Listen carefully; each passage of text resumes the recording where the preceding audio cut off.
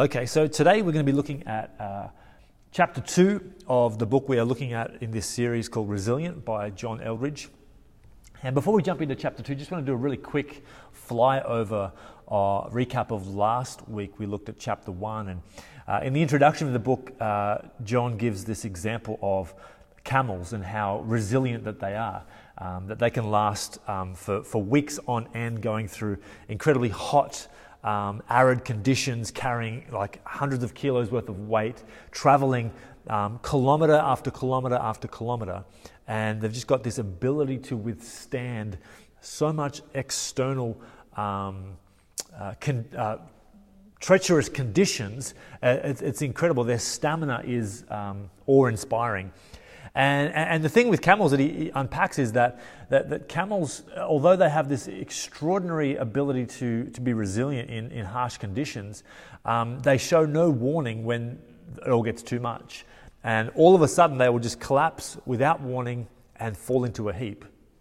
And then he parallels that with the condition of our soul, that the human soul has this impressive capacity to withstand incredible amounts of pressure, of hurt, of exhaustion and information.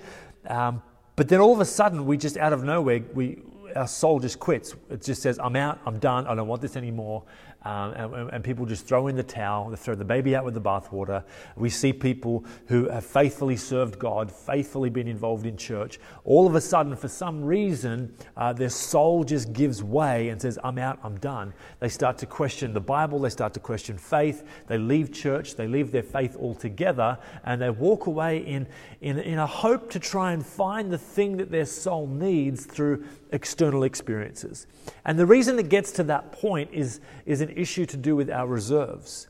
That because of the external pressures that we face in our life, the burden that we carry in our soul on a day-to-day basis, it starts to deplenish our reserves. And when our reserves become empty and we have nothing left to sustain us or keep us buoyant, we will go on a search to find something else external to try and fulfill and refresh our soul internally. And people do that in various ways. They might do it through drugs, through alcohol, through sex, through licentious living, trying to find things in the created world to satisfy a craving in their soul. And unfortunately, that does more long-term damage than good. And what we need to look at is not how do we find solace or hope or replenishment in exterior created things, but how do we find those things from Creator God? That God really is the river of life. The Bible describes God as that. And so Jesus gives us this invitation in John chapter 7 that let anyone who is thirsty come to me and drink. Whoever believes in me, rivers of living water will flow from within them. So our reserves, the very depths of our soul, our capacity to be resilient, our capacity to thrive, is we draw upon our reserves, and the only way that they can truly be replenished is if we drink from the wellspring of life, if we drink from the river of life, which is God. And the funny thing is here, when you look at Jesus' invitation here, he's saying if anyone is thirsty, right? And in our limited capacity, we go, thirsty, I need a drink. I need a glass or a bottle of water, and that will quench my thirst. But God is the God of abundance. And so when he says, anyone who is thirsty, come to me and drink, right? He then doesn't just offer a glass or a bottle. He offers, in John 7:37, verse 38, rivers of living water will flow through us. When we open up our heart, when we humble ourselves and come to Jesus and say, I need you, God, to enter every space and corner of my heart. I need your spirit in my spirit to replenish me. He doesn't just give us a proportionate amount for what we need at that moment. He promises that rivers of living waters will flow from within us. God is the God of abundance. And so last week we left us with the question to consider is, where are we looking for created things to replenish our soul? And then how do we look past those things to the Creator God for Him to replenish our soul? And it's really important that we do that. That's step one for us on this pathway to resilience, that we've come out of COVID, out of this pandemic, beaten, battered, bruised in almost every respect of life. The first way for us to rebuild our resilience is to open ourselves up and make ourselves vulnerable to God and see Him as our source of replenishment, Him as our source of refueling and refreshing, so that the reserves of our life are filled from Him and not from external things in this world, which cannot satisfy or sustain. So now we jump into chapter 2. Chapter 2 is called, Where Are We? What's Happening? And because of the pandemic and because of what we have gone through globally through COVID and all that sort of stuff, it has left us, because of the trauma of that event, it's left us with mental fragmentation. Now, mental fragmentation is a very normal symptom for people who have gone through times of trauma and times of hardship. Basically, it's where our brains become a little bit glitchy. We don't think as sharply or as clearly as we once would or as we would like to. And here are some examples that you might possibly be able to relate to. And I know I absolutely relate to these. These are classic symptoms of mental fragmentation. Have you ever walked into a room to get something and completely forgotten why you're there? You enter the room and you're like, oh yeah, I'm going to get and then your brain just shuts down. You're like, get the what? And then, I don't know if you're like me, I then walk out of that room and go back to the room I had that thought in and go, all right, I was in the kitchen when I had to get that thing. What was that thing? And I go and stand in the kitchen and I look blankly at a wall and my family think I'm crazy until the idea comes back to me, oh, it was my glasses cleaner. That's what I needed to get from the bathroom. So then I walk back to the bathroom, get my glasses cleaner, and I clean my glasses. That's one example of mental fragmentation. Or another example, have you ever jumped in the car and you go, okay, I'm going to go to the shops. And then halfway driving to the shops, you realize you are driving in the complete opposite direction to go to the shops. Your mind has gone somewhere else and you've just driven on autopilot to a complete other place you might have driven to on the way driving to work or driving to school. Your brain might think you're in school drop-off mode or whatever it is. And then you have to go, do a U-turn and go back to where you actually wanted to go. Or a classic for me, this happens all the time. You finish reading a chapter of a book only to realize when you finish that chapter you have absolutely no idea what you just read. Zero idea at all. Your eyes were rolling over the words and the pages. That was fine. And you were following the sentence structures, but none of the information was actually going into your brain. Your brain was somewhere else. These things, walking into a room, forgetting while you were there, driving an autopilot, and reading stuff without actually absorbing information, these are all examples of mental fragmentation. And the problem exists right now in 2023 is that with our fragmented brains, that each of us in varying levels can probably identify with that because of the trauma of the pandemic, we now have, to a certain variable degree, fragmented brains. The problem arises now that what is happening, we are still trying to consume the enormous amounts of media in our mind and in our heart that we were prior to the pandemic, where our minds were far less mentally fragmented, and that is going to be incredibly problematic. If we don't wake ourselves up to what it is we are exposing ourselves to and how much information and how much emotion we are allowing to flow into our minds and into our hearts without fully having recovered from the trauma-related issues with the pandemic, we find ourselves in a precarious position. And with so much media, with so much news, with so much information, misinformation, opinions, counter-opinions, it's really hard for us, with all this stuff coming in from multiple directions, it's hard for us to maintain perspective. It's hard for us to digest information. But what we take encouragement, I suppose, from Jesus, who he warns of times like this. Like he warns that at the end of the age that there's going to be stressful, traumatic times. There's going to be wars, there's going to be rumors of wars, but Jesus says basically don't freak out. He says, hey, you're going to hear of these things, but don't panic. See that you aren't frightened. And that's in Matthew 24, verse 6. So Jesus' comforting words are, guys, let's get control of our emotions. Let's acknowledge that our emotions are real, that we are going to feel certain things because of what is happening externally in our world, but we need to not freak out. We need to not panic and don't be frightened.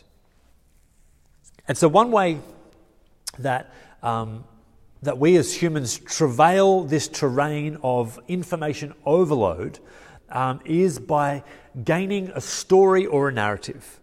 We choose a narrative that helps us filter and appropriate the chaos of life around us and bring some sort of sense and meaning to it all.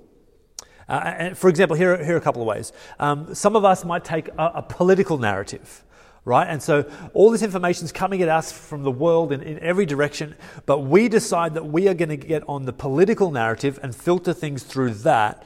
And so what that looks like is then, well, if we can just get the right person in power, then everything will be fine. That will steer the ship. That will bring things back to how it should be. And we see this probably most clearly in America. They're very polarizing politically, and they tend to bring a big political narrative to the chaos of life.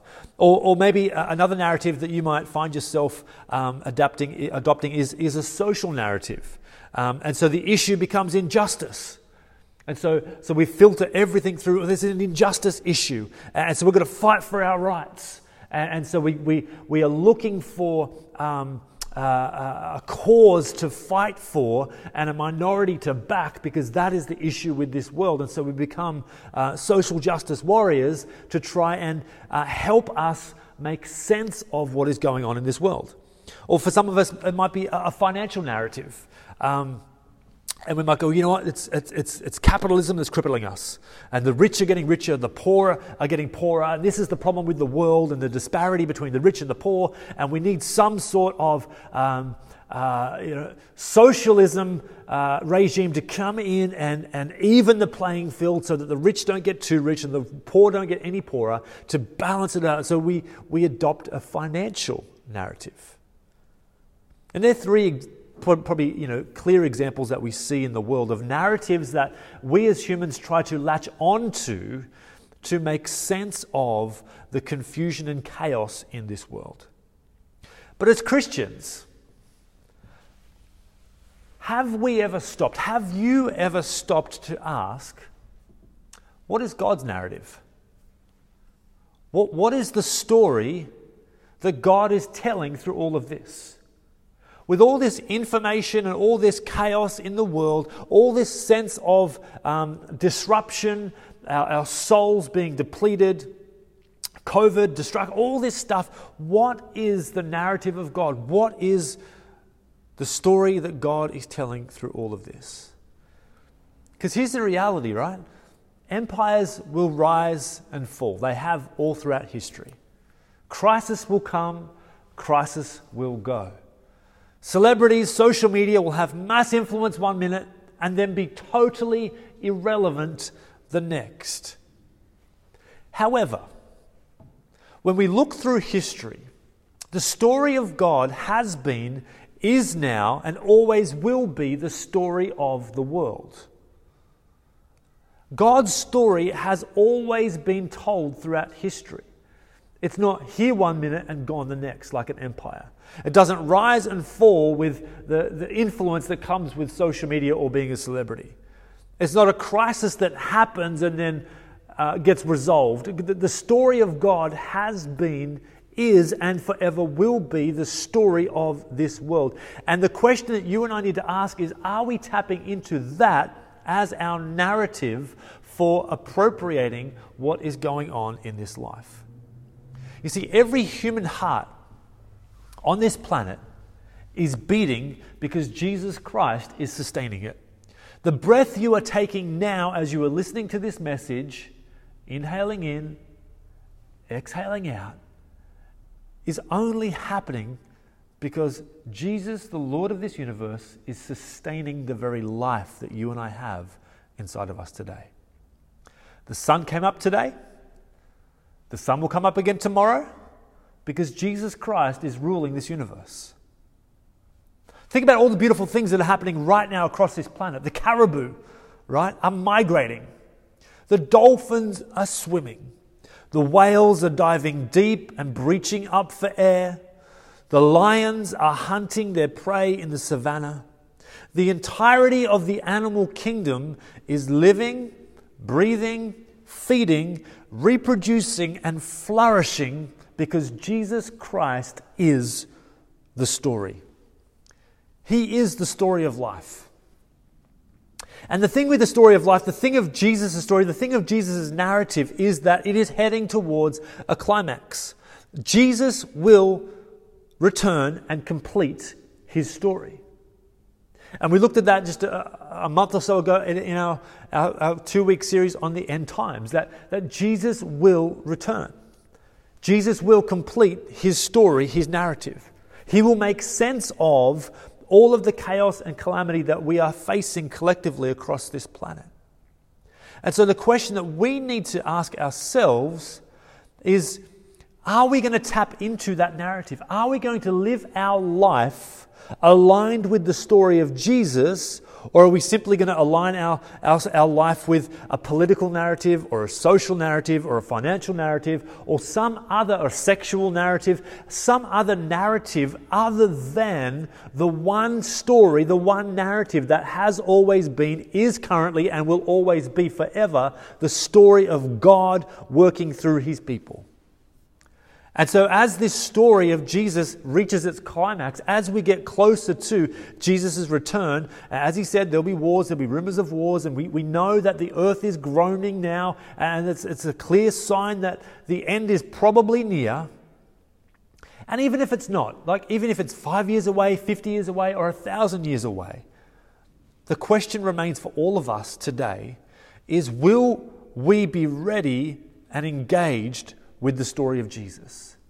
Will we be living our life in such a way that we align ourselves with God's narrative in order to be prepared for the next phase of his story, his return for his people? Or are we going to allow ourselves to be distracted and disconnected from the story of Jesus, and therefore not be prepared as we ought to be for his imminent return as his story reaches its peak?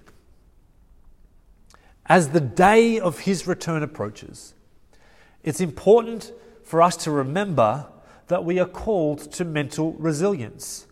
Jesus tells us not to freak out. He tells us not to panic. He tells us to be of sober mind,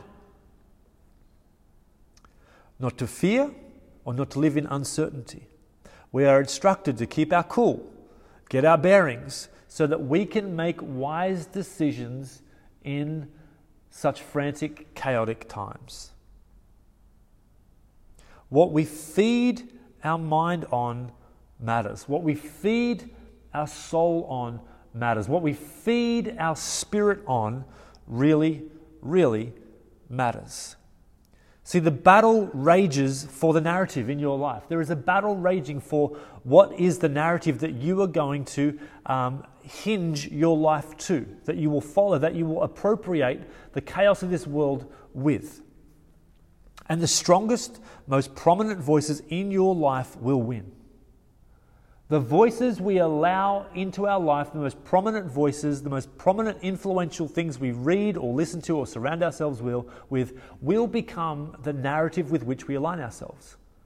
And I see this time and time again. When people get on these obscure bandwagons and they find these things that tickle their ears, and they put around themselves teachers that will tell them what they want to hear, they find themselves linking to narratives, whether it's sexually, whether it's politically, whether it's socially, and these other narratives will take them away from the centrality of Jesus' plan for the redemption and replenishment of all humanity. So here's a question for you. What are you spending most of your time on? What are the voices that are you predominantly listening to? Do you spend more time on social media than in Scripture? Like, what's your ratio? Would you spend 5 hours a day on social media compared to 5 minutes in Scripture?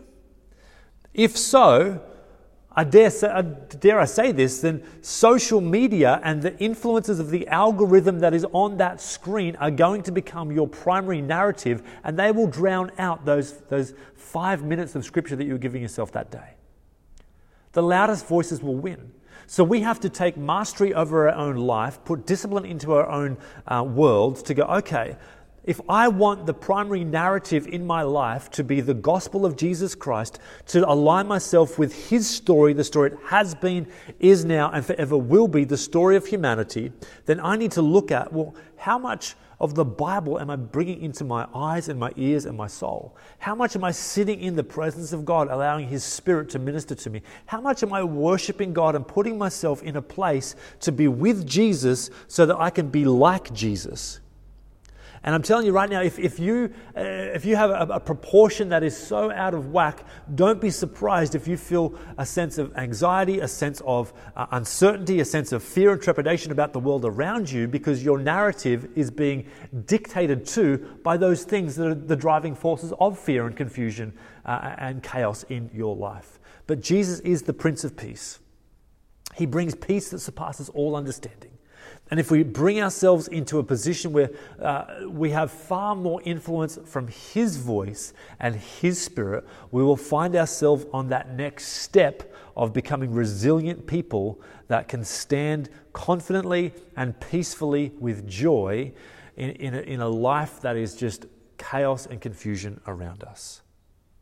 So, as we bring this to a close, chapter 2, this week's question for consideration I'd love to give to you is, what narrative has the loudest voice in your life? Think about it this week. When you open your phone, when you open your computer, what are you reading? What are you listening to? What are you watching? And what, how much of that compared to the things of God? And then once you identify how much other narratives are shaping your worldview, then ask the question, how can I make the story of Jesus the loudest voice in my life?